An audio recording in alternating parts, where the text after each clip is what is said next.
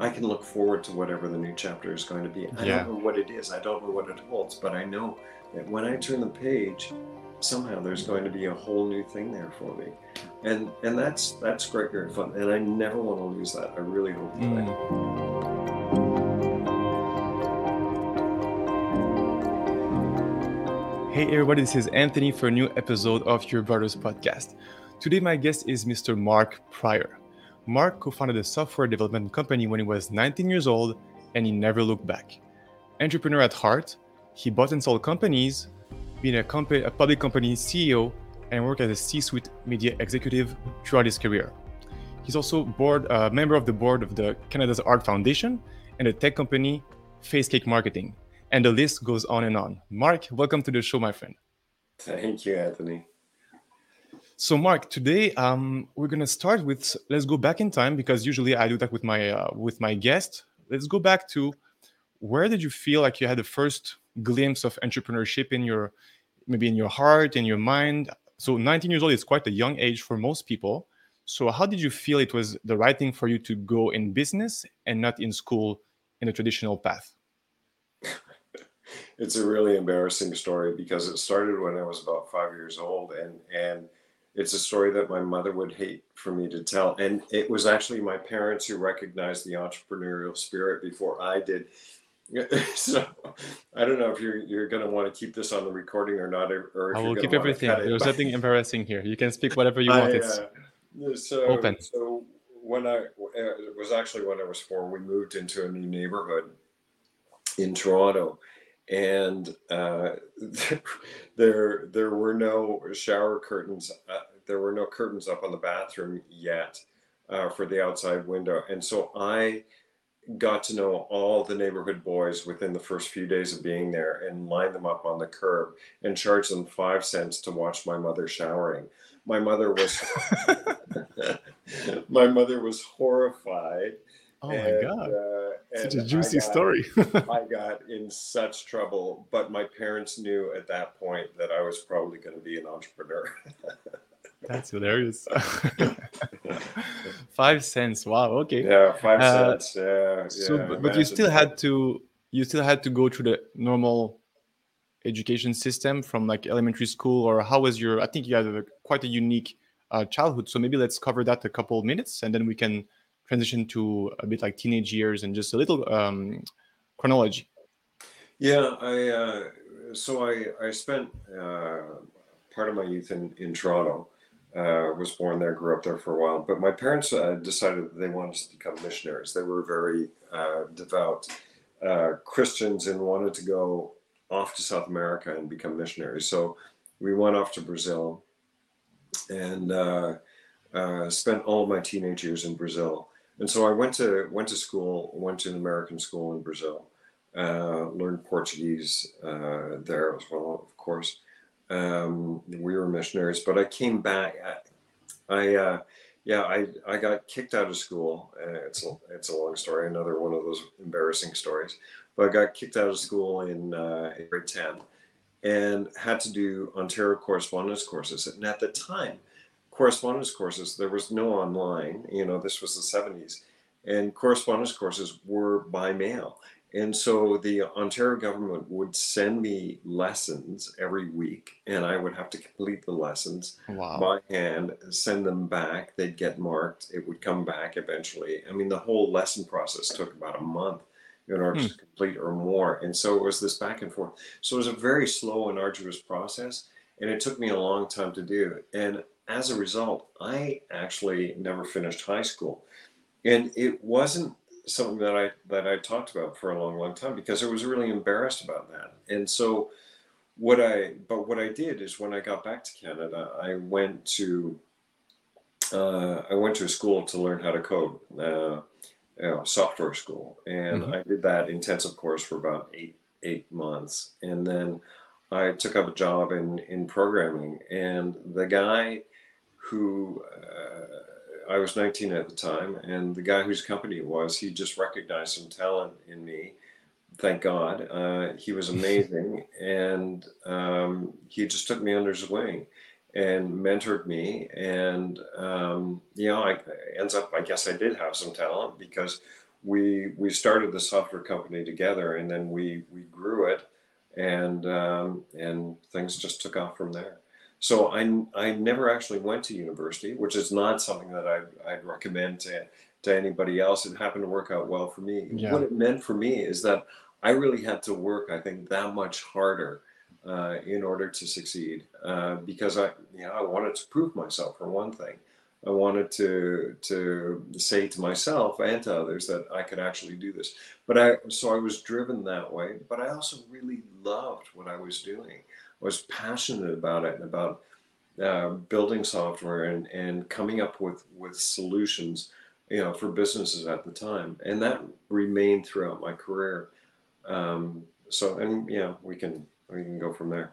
Yeah, yeah, yeah. That's amazing, man. So when you felt like you had this talent for coding, um, were there any specific area that you really liked at the beginning? Like you felt if you were doing this, the energy was there more than certain aspects of business. Like what was your forte, your biggest strength at the beginning, and did it stay consistent over time, or it really evolved as you went through like 20s and 30s? Well, I love coding. I loved doing what I was doing. I love problem solving, Hmm.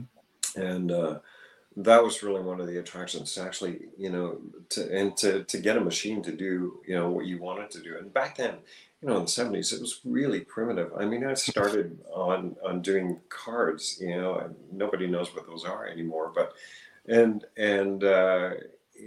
started. I've seen generations of computers from, working on big mainframes down to microcomputers, down to minis and desktops, and handhelds, everything. So it's been a real wonderful generation to be able to be there, at what was, very much close to the beginning of computers, coming into their power and really helping to problem solve in just about anything. So that was great. But what I found is that I really had a passion for people as well, Mm. and I really loved the business aspect of what I was doing. And so we started growing the business, and somebody really needed to manage the business and to recruit people and to be able to motivate them as well and manage them.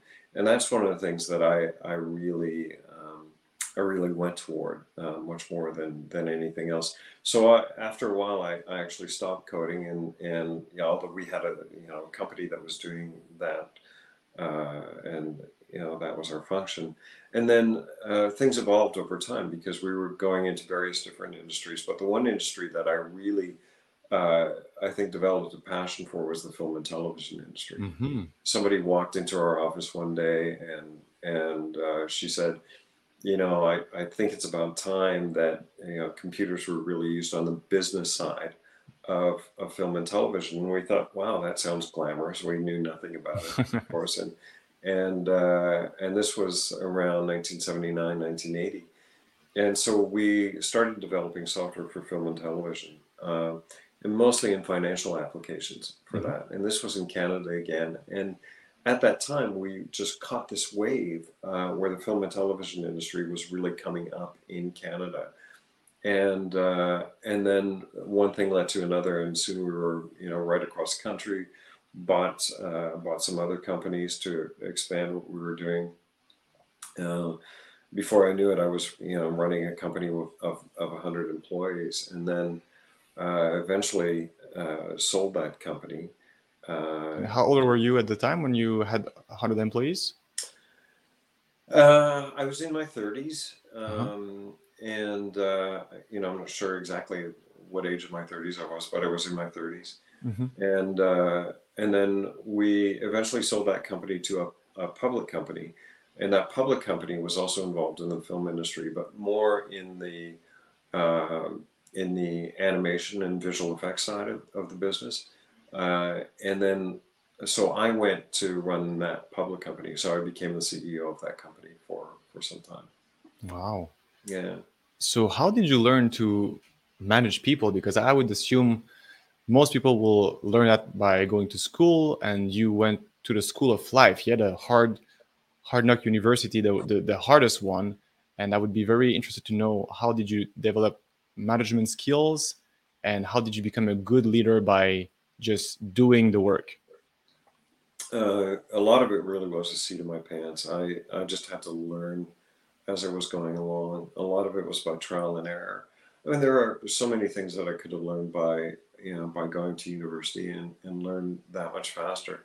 But I had exposure, and I had the day-to-day experience. And um, I think if you keep your eyes open and your, I think compassion is a really important quality, and humility is another one. And those are things that don't necessarily come easily or naturally to a lot of people, and it's something that didn't really come naturally to me, something that I had to learn. And I think I learned that through my own experience, through the way that others treated me as well. um, and I think if you develop that compassion towards other people, in other words, if you're putting yourself in their situation, you're seeing yourself as they are and what they need, what's going to be good for them, and you have a desire to help them succeed, um, that that does a lot. That really speaks a lot for managing people.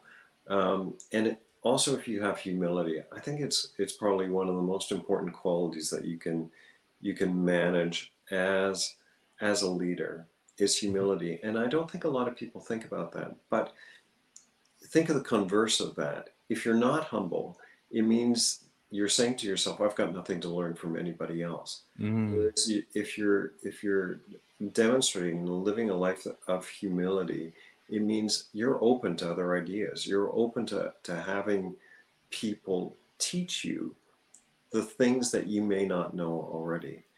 So it means that you're not necessarily born a savant. You don't know everything about management. You don't know everything about leading people. You don't know everything about how they react, about what their emotions are. But if you're open to that, and if you're humble enough to be able to absorb that and observe that and experience that, and then as a result of it, use it to change things for other people, to create an environment for them where they feel seen. They feel Mm. seen and they feel appreciated. I think that's important. Yeah, that's very, very important. Um, I was curious. So you mentioned humility. So I would assume you had moments of arrogance or cockiness. Can you give us example that you were too confident and it backfired on you, like right away, or after some time, some employees were mad at you, or there was some internal conflict because of your superior attitude for a while, possibly? How, how do you know me so well? The crystal ball, Mark, the crystal ball. Absolutely. Oh man, I made lots of mistakes, and I, I think I think as well there's an evolution that is just natural for most people. When you're in your 20s, you're very much on a learning curve, and it's a pretty steep learning curve. When you're in your 30s and your 40s are a time where you're being very aggressive. You want to prove your stuff. You climb all over other people. You stab other people in the back because you want to get ahead, and you think that's the way of doing it. You're arrogant as hell, and if there's any time in your life that's it, it's in your 30s and 40s. And I for a lot of the part, I was that guy. I mean, I think I had some innate qualities, hopefully, of some humility and some compassion. But to me, success was really important, and proving myself was very important, and money was very important. All those things. So in order to get that, I had my moments where, yeah, I was really arrogant, and I needed to get slapped down a few times, and needed to get to really learn some lessons in order to kind of wash that out of my system, and prove to myself that there was something else that worked. Yeah. What was your lowest point in your career? Because now I see you had a good success, but I think people like and connect with the hardship. So I would be, yeah, very curious to know maybe one time that you felt rock bottom professionally wise. Doesn't have to be personally, just in your career, or if it can be personally too, it can be a combination of both. Just a time that you, man, this cannot get any worse. Where am I going? What am I doing? But there will be some silver lining eventually. Yeah, you know, there were times when I thought that we were really failing as a company, and you so in the course of my career, I've been through a number of recessions, and recessions are typically very hard for a business to ride out. And when you're the leader of that company, you tend to associate yourself with the success of the company as well. And so there were times when we hit very low points in the company and we had to lay people off. For me, that was one of the hardest things to do. Is here you've nurtured these people, you've hired them, you've made a promise to them that you're going to give them a job, hopefully give them a career and Mhm. something that's going to improve their lives, and then you got to let them go. That's really, really difficult, and Mm. you see that, and these people have become your friends sometimes, and it was very, very difficult. And so there were moments like that, and there are emotional moments in business as well that really have very little to do with the business, but you especially when you're a smaller company, you develop this family that works with you. And we had some people that were very close to us, and people who go through tragedies of their own, or and you ride that out with those people as well. It can be, those can be the kind of emotional ups and downs Mm. of just running a business. I think every aspect of it you take personally, both the successes and, oh, Siri wants to, Everyone's featuring in the she interview. wants to get in on the conversation. Uh, yeah, you take it very personally, both the highs and the lows. Mm. And was it difficult for you to separate between your employees' problem and your problems, or it was always like mixed because of this proximity, like this family vibe at the beginning? It's always mixed, and especially when you're a smaller company. I think once you get to a certain critical mass, that starts to change a little bit, because you can't have a personal relationship with anybody. But when you're a smaller company, when you're, you know 10, 20, 30 people, you know almost everybody that is family. Some are Yeah. like cousins that you don't see all that often, but some of those people are really, really close, and so you do develop those personal relationships with them, and you tend to live their lives with them. Mm. Yeah. Um, you mentioned that you've been through a couple recessions and maybe economic depressions. How hard were you affected in 2008 when the big crisis hit? Like, was it even what were you doing at the time, and was it any difficult situation, difficult decision to make to take, or how was it for you? Like a couple, how many years ago? 14 years ago. Well, in 2008, it's interesting that you ask about that specific period, because I had retired. So I stepped down from the public company, and this is, I hope, an interesting story as well, and an interesting lesson. I had this typical entrepreneurial thing where an entrepreneur builds his or her company, sells it to a public company, runs that public company, and doesn't like it. And so you think in some ways that running a public company is going to be the pinnacle of your career. And for a lot of people it is. I think, becoming the CEO of a public company, that's a big deal. In the Yeah, corporate for world, most people, yeah, you've kind of reached the highest the echelons. apex predator. And now, it wasn't a big public company. It was a very small public company, but still, there's a certain profile that comes along Mhm. with that. But what also comes along with it when you're an entrepreneur is a change in relationship. It's a change in the way that people look at the business, and especially your board of directors. When you build a company as an entrepreneur, you build it usually out of your passion. It's an idea that you've loved, or a process that you've loved, and you're passionate about it, and you put everything into it, and you better put everything into it as an entrepreneur because you're probably not going to succeed. Mm-hmm. So you got your life in this, you got your emotion, you got your heart in it. You sell it to a public company, not the same thing. They don't. There's no passion there. There's no passion for what you do, for the very core of your existence, of what made you what you were. What a public company is passionate about is money. It's about earnings. Profit, baby. It's about the share price. And so when I sat down with my board of directors, it really was so little about the product, unless that product was somehow going to jump up the share price. Unless it was going to really improve earnings so that the share price would jump up. And, the directors typically have a lot of shares themselves, so it's very important. They're very invested in the company. So that's what they want to see. They want to see that success. So it's not in every case. You can, as an entrepreneur, sometimes manage to keep that and steer it. Mm-hmm. But I going into a public company for the first time, I was a little naive as the CEO of a new public company, and I had a lot to learn, and it was just such a frustrating experience for me that after a while I just said, no, I'm just going to leave. I'm going to retire. So I retired early. I actually retired when I was 50, and I thought, I'm good. I'm done. I've made the money that I want to make, and Mm-hmm. and that's it. And so during 2008, I was actually retired, and then recession came along. A really, really interesting time, because you're looking at that as a retired person rather than somebody who's in business.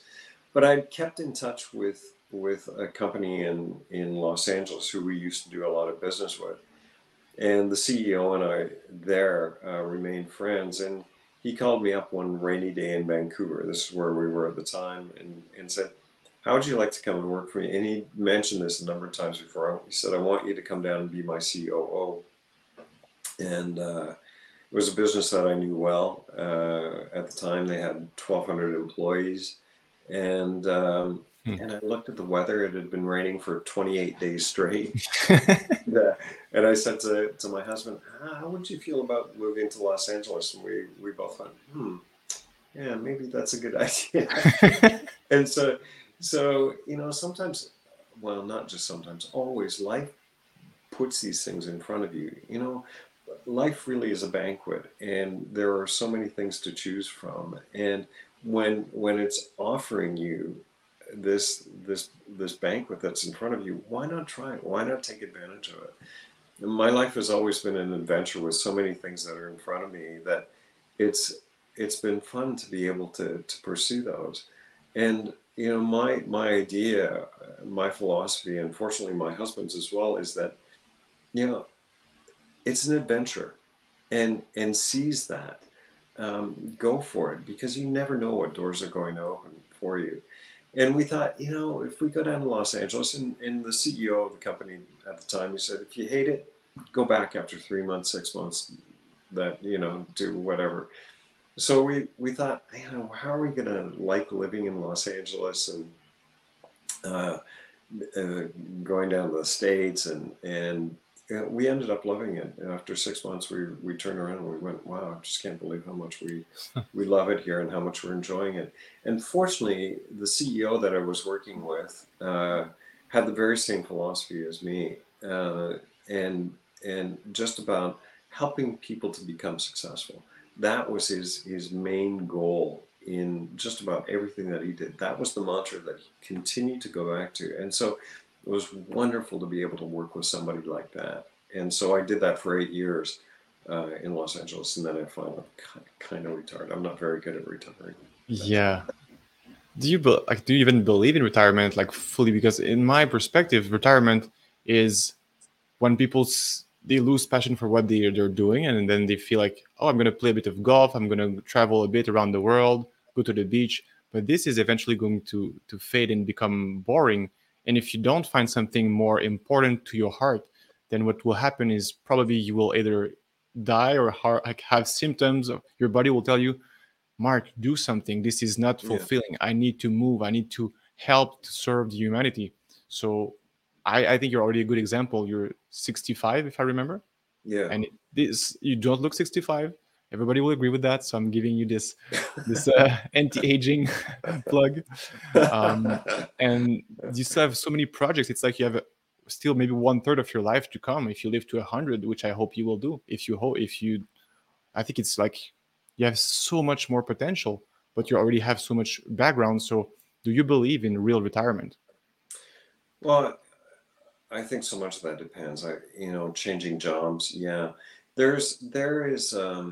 Hmm, there are a couple things that play into that. I think your batteries run down after a while. Hmm. You're not as quick as you used to be. You don't have the recall that you used to be. Things don't come as easily as maybe they once did. But there's also, so that's an internal thing. I'd like to think that I'm still sharp. I can still do a lot of stuff. That I can still add value to things. And as you mentioned, I sit on a few boards here and there.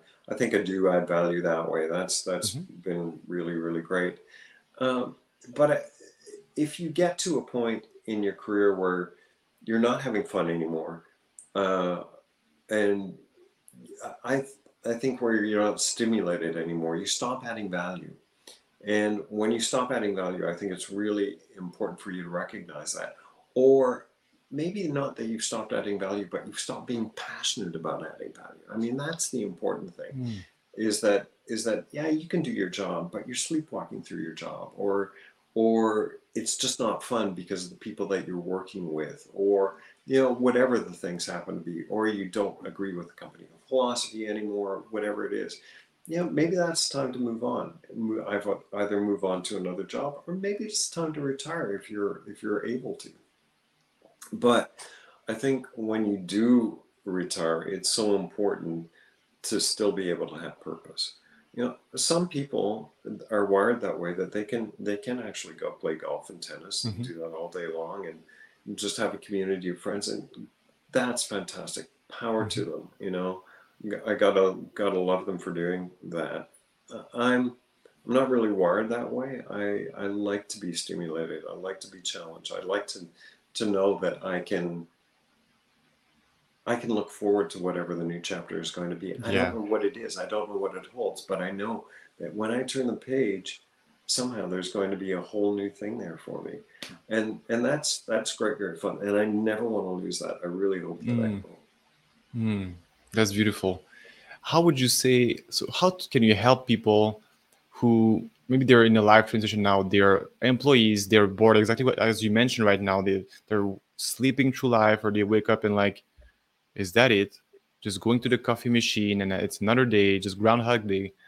How can you help them find what is truly meaningful to them and start taking action on that, even if they don't quit their job right away? It can be a transition plan like over Yeah. a year, but how would you say some tips maybe to just start connecting with your bigger why, your big purpose, and take small actions every day to make it real,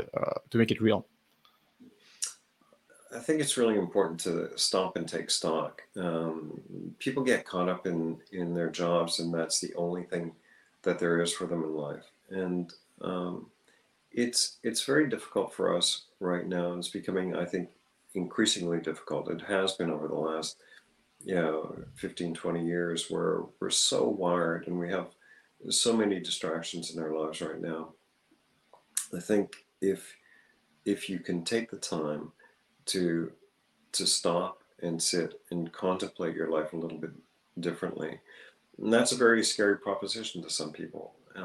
Some people don't want to do that. They want to be distracted all the time, or they want to work their asses off because they're afraid of what else might be out there, or that there's nothing out there that's waiting for them that interests them otherwise. So I think it's really important to develop different kind of interests, whatever they may be. I think it's really important to volunteer, to get involved in your community, and to be able to give back in that way, because that opens up a whole new life for you. It opens up a different aspect of who you are. It also, hopefully, if it's something that you're passionate about, it opens your heart a little bit more as Mm. well. Um, and a lot of us don't really think about that. But additionally, I think it also opens a pathway to something else when you do eventually retire. Yeah. Can you please tell us more about your experience with in the prison with the cellmates?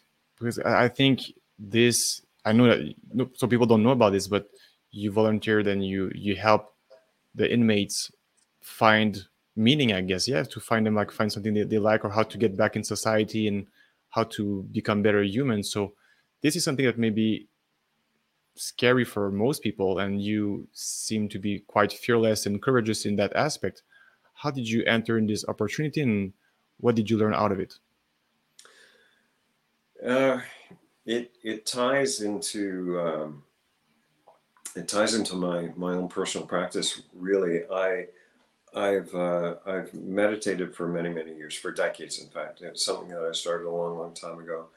And when mindfulness started to become a little more known, a little more popular, and I was reaching an age where I was thinking about retiring, I thought, mindfulness would be really interesting for me to teach people in a business type environment.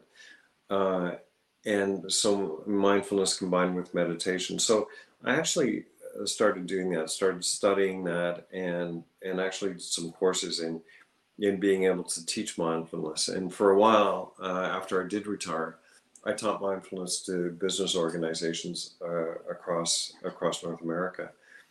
Um, a friend of mine who I had done the mindfulness courses with, she went off and she volunteered at a prison one day, and I can't remember exactly how she came to do that, but she called me up and she was just so excited. And she said, "Mark, I've just come back from this prison. I've been there twice now, volunteered teaching them mindfulness and meditation, the Hmm. prisoners. Said, you got to do this. You got to look into this because it's amazing." Uh, and so I thought, well, I trust her. I'll go off and do that. And so I found an organization. I volunteered with this Buddhist monk who actually taught mindfulness and meditation in prisons. And fortunately, I had a long background in Buddhism as well. And Mhm. so off we went to prison. And you know what? My friend was absolutely right. And when I got out of there, I thought this was just such an amazing day. And we went to four different,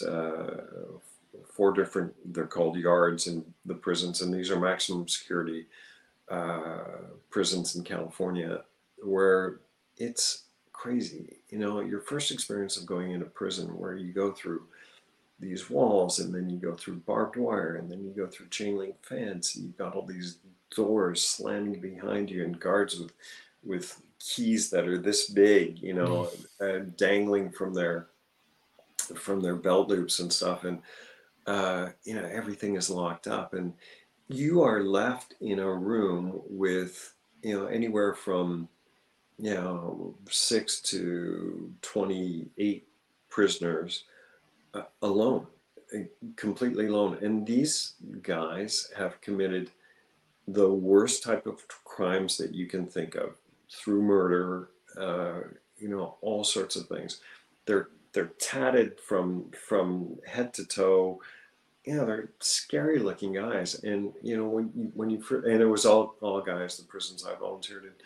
When you first go in there, it's kind of a frightening, it's a very overwhelming experience. And the only thing that you've got to protect you is this little buzzer that they give you, that if something goes wrong, you press the buzzer and lights and sirens go off and the guards come rushing in. But otherwise, you are locked, like literally locked in a room with, 28 guys who have committed the worst types of crimes. It is, for me, one of the most amazing, moving experiences that I've ever had. And I think part of that is because they are so grateful that you're coming out there and you're spending the time, you're dedicating some of your time to them and helping them. And what we were doing is giving them, it's not trying to indoctrinate them into Buddhism or any other religion, but just to give them the tools of meditation and mindfulness to look at their worlds a little differently and to develop a much more peaceful attitude towards themselves and towards one another.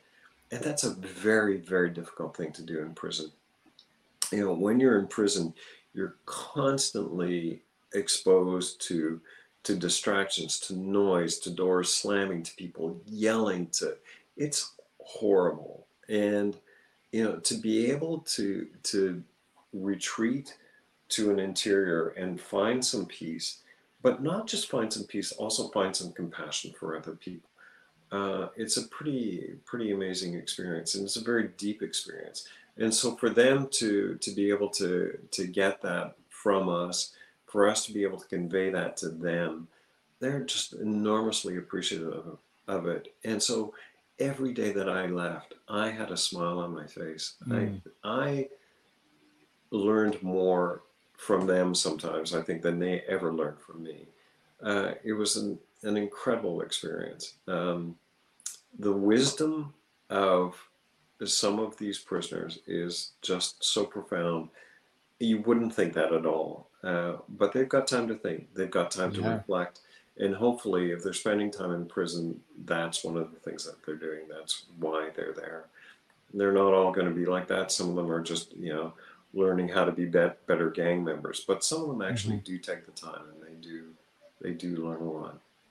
Do you remember maybe one wisdom nugget that somebody told you that maybe you still remember today, and it's like, oh man, that was so powerful when you said that like a couple of years ago?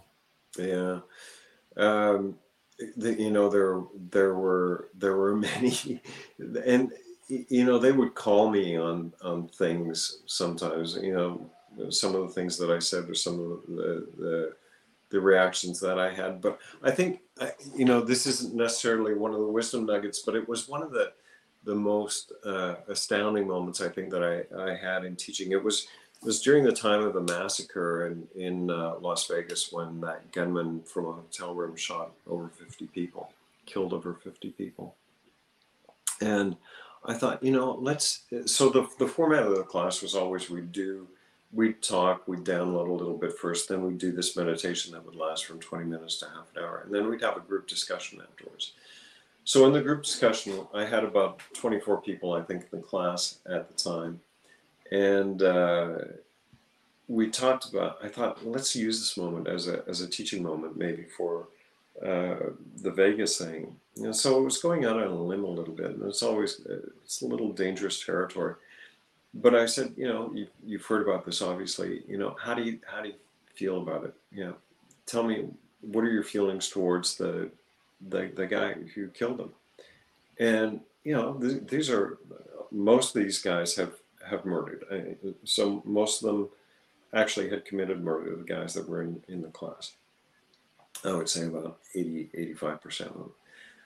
And almost every single one of them said, oh, he's an ass, he's evil, you know, how could he possibly do that? How could he go out and kill that many people? And so, you know, I'm thinking, this is interesting coming from people who have actually committed murder themselves. And I said, okay, well, right, well, that's fine. So maybe that's reflective of what you've learned, or how you feel about yourselves now, and that's a great way to go back into the world. And I said, but tell me about this guy. I said, is there any room in your hearts or mind for compassion for this guy? And everybody paused, and you see the lights go on, and one of them goes, well, wait a minute. If we feel like he's so bad and we have no room for compassion or understanding of what he's done, how are people going to look at us?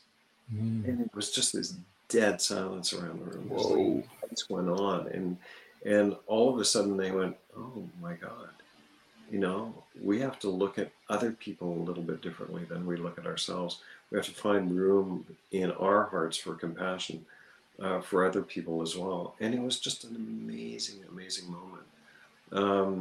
So there's, you know, there's wisdom there that just lives below the surface, I think, in Mm, one of us, no matter who you are, no matter what you've done. And there are lessons to be learned from even the most awful things that you may have done. And there's some peace and understanding that lives just under the surface of that. So that, that was probably one of the most amazing moments. yeah, absolutely. Thank you for sharing that, Mark. Do you think it's easier to get to such level of wisdom as an individual or as a group? hmm, good question. I think it depends on the group, Yeah. right? Uh, because if if you're if you're in a group that um, it's not a good influence on you, you're you're probably not going to learn a lot, or you're going to learn the wrong things.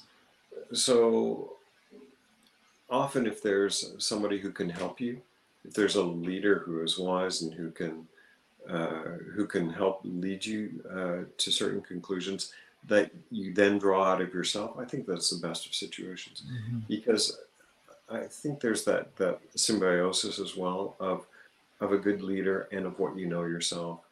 You can't, you know, no one is perfect. No one is absolutely enlightened all the time, and you can't look to somebody to be your salvation or to be the constant source of wisdom for you. That look at them as some sort of you know religious saint who is never going to be wrong. Well, it's not true. We're all wrong. Um, I think we all have our moments of clarity and enlightenment, and we all have our moments of of darkness as Yeah. well. And so, but if there's that combination, that symbiosis of someone who maybe has walked that path before and who has seen things and now sees things a little bit differently and with a little bit more clarity, that maybe can help you pull it out of yourself as well. I think that's the best combination. Mm. And if people have never done meditation before and they want to start and just listen to their intuition, their soul, their inner self, do you have any good tips or maybe resources or books that you think are good to just begin when you have just you're used to watching TV or you're used to social media, constant stimulation, and you just want to find inner peace to listen to yourself to make better decisions? How can we get started? I think the best tip is that a lot of people think that meditation is going to just shut down your mind, to shut off all sorts of thoughts, and to find some sort of uh, complete silence uh, and complete peace and bliss, and to be able to live in a state of that. And it's not true. It doesn't work that way. And I think that is the most important lesson of mindfulness and meditation that you can take away, because it's the way your mind works. It's the way we're wired. We're wired as humans to think. We're wired as humans to solve problems. And those things come up all the time. So in meditation, I think the most important thing is to know that those thoughts are going to arise, even when you're sitting and when you're trying to be quiet. The simplest form of meditation is to concentrate on your breath, to think about your in breath, your out breath, and only about that. Just thinking about breathing in, I feel myself breathing in, breathing out, I feel myself breathing out. And just keep on trying to concentrate on that. And when a thought comes along, just acknowledge it and say, "Oh, it's a thought. I got distracted for a minute. Going to go back to my breath." And knowing that that's going to happen to you 1,000 times within 15 minutes, and you're going to get distracted. But knowing that you're distracted and acknowledging that you've had that thought and then getting back to your breathing, that's what meditation is. It's not about this constant state of bliss for 15 minutes, because if you've got that expectation, you're going to fail. Mm, It's about acknowledging that thoughts are going to come and going, "Oh, that's interesting. I'll get back to you. I'm going to go back to my breathing right now." mm, Keep on coming back. And what it trains you to do is it trains you to look at your mind a little bit differently. It trains you to look at your thought, because you're becoming detached from the way that you're thinking, and you're going, well, oh, this is just a mechanical process that's going on. This is something uh, that I don't have to be ruled by, that I don't have to be controlled by. You know, I can look at myself and look at my thoughts a little bit differently, and that's ultimately, I think, what meditation and mindfulness is training you to do. Do you think it's something that is lacking in the corporate world, especially in the C-suite employees or just owners? Like, could they learn more to do that so they can be better leaders and more present? Or it's already, maybe you work with such people already and it's quite already known? Do you see any progression on that in the last few years I think or it depends decade? on the corporate philosophy, because I think Yeah. that there are companies who that very thought is anathema to them. So you take most of the companies, the social media companies, for instance, they would rather you not think of that. They want you to be distracted. You know, Hmm. they want you to go to the next thing that's on your iPhone, or on your laptop or whatever. It's you know mindfulness is not something that really is part of their corporate fiber. It can't be. They may individually, as corporate leaders, think that they need that. They need to be more focused and more concentrated and more peaceful, so yeah, I think it's something that we can all use. I think for everybody, it's a very important thing to do, because I believe that it's only there that you start to connect with the world around you, with the interrelationship that we all have with everything, with plants, with animals, with air, with everything. And I don't think you're capable of doing that unless you sit and you focus and you let those distractions drop away. It's only then that you start to really connect. Yeah, connect with the world, with as I said, animals, plants, everything.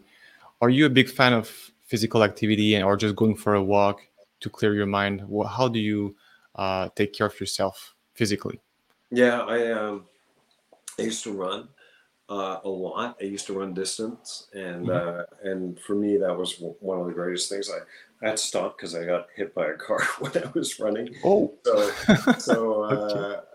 that kind of put an end to my distance running career. But I still work out. I still do a lot of physical activity. To me, that's really really important. So. Every day I get something in, or I go to the gym every other day, or something like that. It's very important, and yeah, I find, as a way of clearing my mind, I find that going on walks or something. So I write a lot now, everything from essays to novels to screenplays to all sorts of things, and I find that sometimes when I'm stuck, the best way of clearing my head, or of just shifting gears, like literally shifting gears, is to go out for a walk, and I'll start thinking about things a little bit differently, and it's helpful. I had the same exact comment with one of my guests this week. So it's funny when I see connection between my guests who have great wisdom, and I hope people, my audience, can listen to that and realize if you're used to be always home, always on the computer, always on the phone, the power of going out for a walk and just get this creative juice going because your body is meant to move, and if you don't let it move, it's like dry rot on a car. It Yeah, it has to be used eventually, yeah, or you will have problems. And it's just not physically; it's mentally too. Somebody can be way more depressed and anxious. And I'm not a doctor or psychologist, but during pandemic, the crisis of like a mental health crisis at home because people were just stuck and feeling imprisoned and being always with the family 24/7, which can be difficult for some people and easy for other people. But there's something about being stuck in four walls and not seeing the horizon and not seeing the mountains and the lakes. It's not our DNA. And I'm working from home, so I'm a good example of that. And some days when I'm like, I feel very crabby, I feel just something, just open the door, go somewhere, and come yeah, back when you feel better. yeah. Even going, if you've got a park that's nearby, being in nature, just being sitting on a bench, or sitting on the grass and being surrounded by trees and nature, it's just so helpful. Even if you're in an urban environment, like we have a park here in Montreal that's just 2 blocks away, and Saint Laurent goes up one side of the street, and yeah, Saint Joseph goes down the other side of the park, and it's busy. But you're in that little park, and you're surrounded by trees, and you're surrounded by people who are really appreciating where they Hmm. are in the middle of their environment. It just makes a difference. It changes your mindset for a minute, yeah, I just think it's really healthy. Yeah. Um, what was my ah? So now we're getting. I would like to speak about. So you have many houses in many different countries, and I think there's something interesting in that. Like, how can you tell us? Okay, you have Montreal, California, and Mexico. Why is it important for you to have a multi-country lifestyle compared to just being stuck in one city? I think there's something about international mindset we can discuss for a couple of minutes. Well, some people would just say that we're crazy. Uh, Fortunately, as I mentioned, I'm married to someone who has a real sense of adventure as well, and uh, so the U.S. just happened because we were born in Canada, and the U.S. just happened because the job came along, and then we took to it. We really liked it. We actually took out our U.S. citizenships as well for a number of different reasons. So we're Canadian and U.S. citizens now. But so growing up in Latin America, growing up in Brazil and Puerto Rico before that, I've always been drawn to that culture uh, as well. And I learned Spanish when I was a kid, and Luke, my husband, started learning Spanish before I met him. Almost 30 years ago. Uh, so we were just kind of drawn to that, and always loved Mexico and Latin America, and went down to a place called San Miguel de Allende. It's up in the hills north of Mexico City. It was this little colonial town, and we just absolutely were enchanted by it. I mean, almost from the minute that we set foot in that place, we were enchanted by it. It's not on the water. It's really up in the hills, and uh, just just an amazing little place. And uh, we thought, maybe as an investment, we're trying to convince ourselves of this, right? It wouldn't be a bad thing to do, and we can rent out the house. A lot of people do that, and and then we just thought, well, this is that opening up the book and turning the page to the next chapter thing again. It's a, for us, it's really about staying stimulated and staying challenged. So what does that mean to us? Well, it means that we have to. So we go down there and we live there for 3, 4, 5 months in a row, and it means for us that we have to live in the center of a different culture. We have to learn a different language, or improve in a different language, because we're not absolutely fluent in the language. We have to learn how to operate a little bit differently, and uh, that's a challenge to me. And I it's so important for us to keep on doing that, to keep on being stimulated, and to keep on being challenged, because that's what's, to me, what life is all about. Because the minute that you stop that, the minute that you don't want that anymore, is probably the minute that your batteries are going to die completely. And so for us, living in the different places, just means that it means that we're exposed to different things, to different ways of life, to different things that we can do. So even in Mexico, I mean, we're going to look for this is a pretty new thing for us, but we're going to look for opportunities to volunteer there, Hmm. and to get more involved in the community there. We do that here when we're in Canada. We do that when we're in the States as well. So it's just one of those things that kind of happen, but it's fun. We have this very nomadic lifestyle. We move Yeah.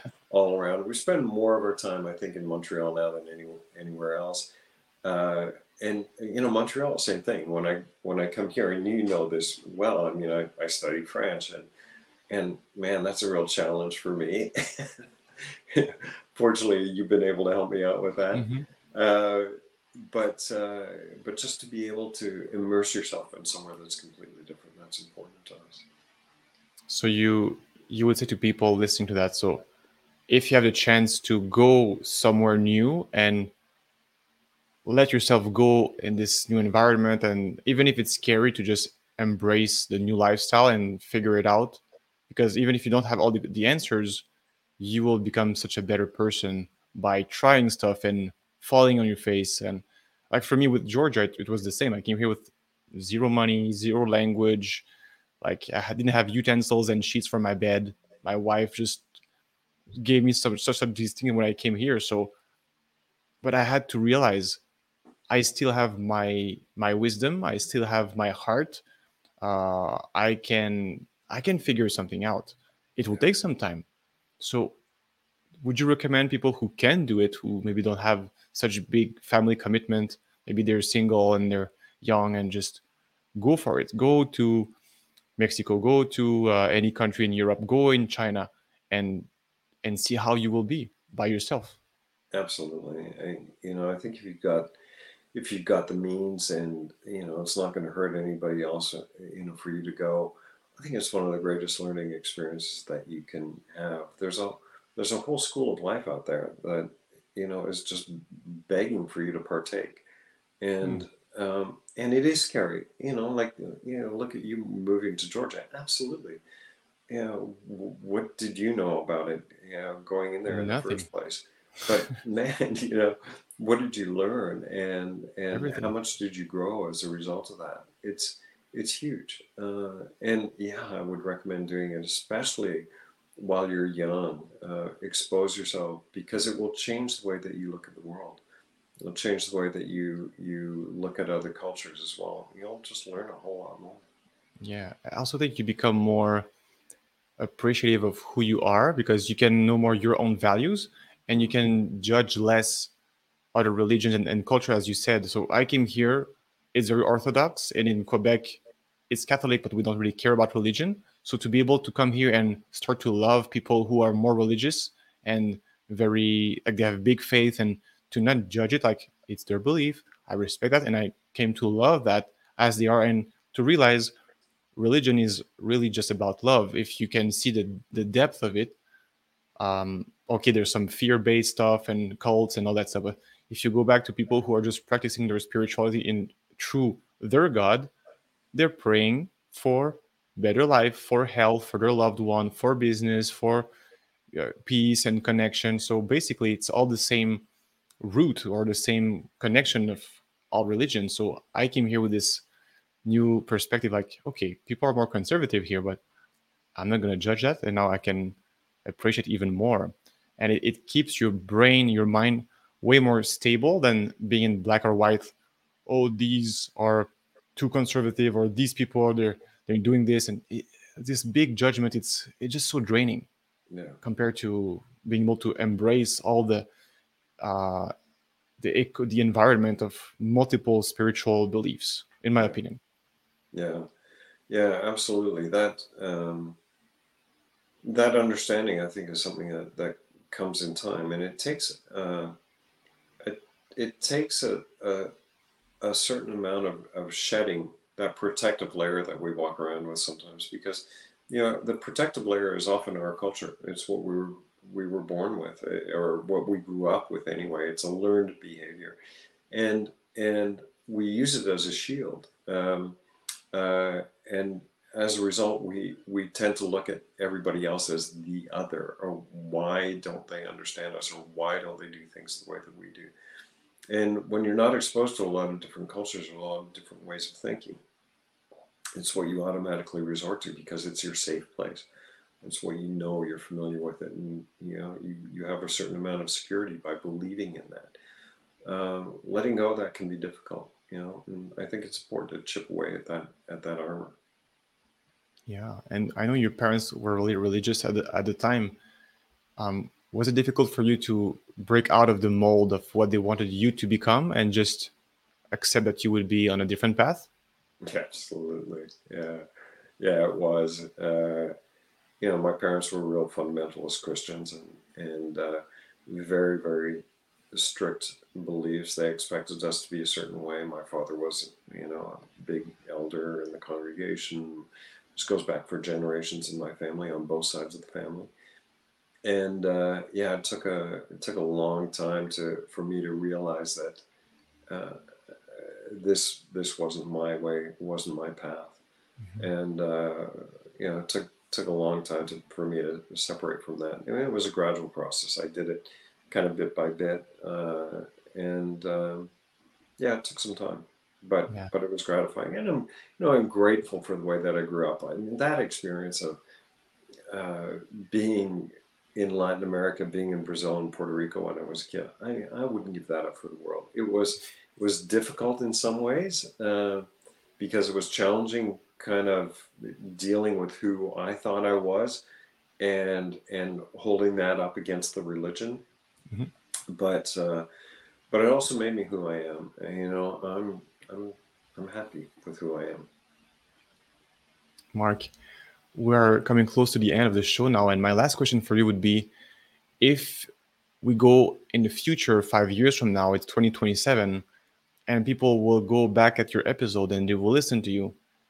I would like you to share what is your maybe one thing or your life message that you can give them, something very valuable that represents who you are and you want to be remembered for. I know it's a big question. I should have told you before. My mistake. But no expectations. Just go with the flow. But something that will pass the test of time, no matter how the technology will change over the next 5 years. Yeah, I think that um, if I could teach anybody something, what I've learned is, I mean, there are so many lessons. The number one thing is that I'm not perfect, and and nor is there any expectation of anybody that I ever would have been. But the thing is, I always thought that I should be. That's the way that I should grow up because that's what I was taught to be. I mean, there was a certain expectation of almost perfection in order to inherit, God's kingdom. I mean, that was really the way that I was growing up, and that was it just pounded into me in almost a cult like Mhm. fashion. And so I grew up being very hard on myself in with that ideal of perfection. That's what I had to be, and it took me a really, really long time to let go of that, to realize that I'm not, and I never will be. And so how do I live with that? What do I do in order to fill that? To feel fulfilled and to feel uh, like I'm accomplishing some sort of mission. Uh, and to me, it really is about compassion. It's about being able to look at somebody else, acknowledge their situation, and and almost putting myself in their shoes and living it with them to the point that I want to help them, to help them succeed, to help them to get better, to help them know that their lives also are not going to be perfect, but they can be better. They can be more peaceful, um, and they can be more fulfilled. So hopefully that I can do that. And if I would like to be known at some point for anything, it's just for being kind. You know, really just for being kind. Mark, thank you so much for this beautiful message. How can But people? and by the way, Yeah. some people would say I got a long way to go, and we all do.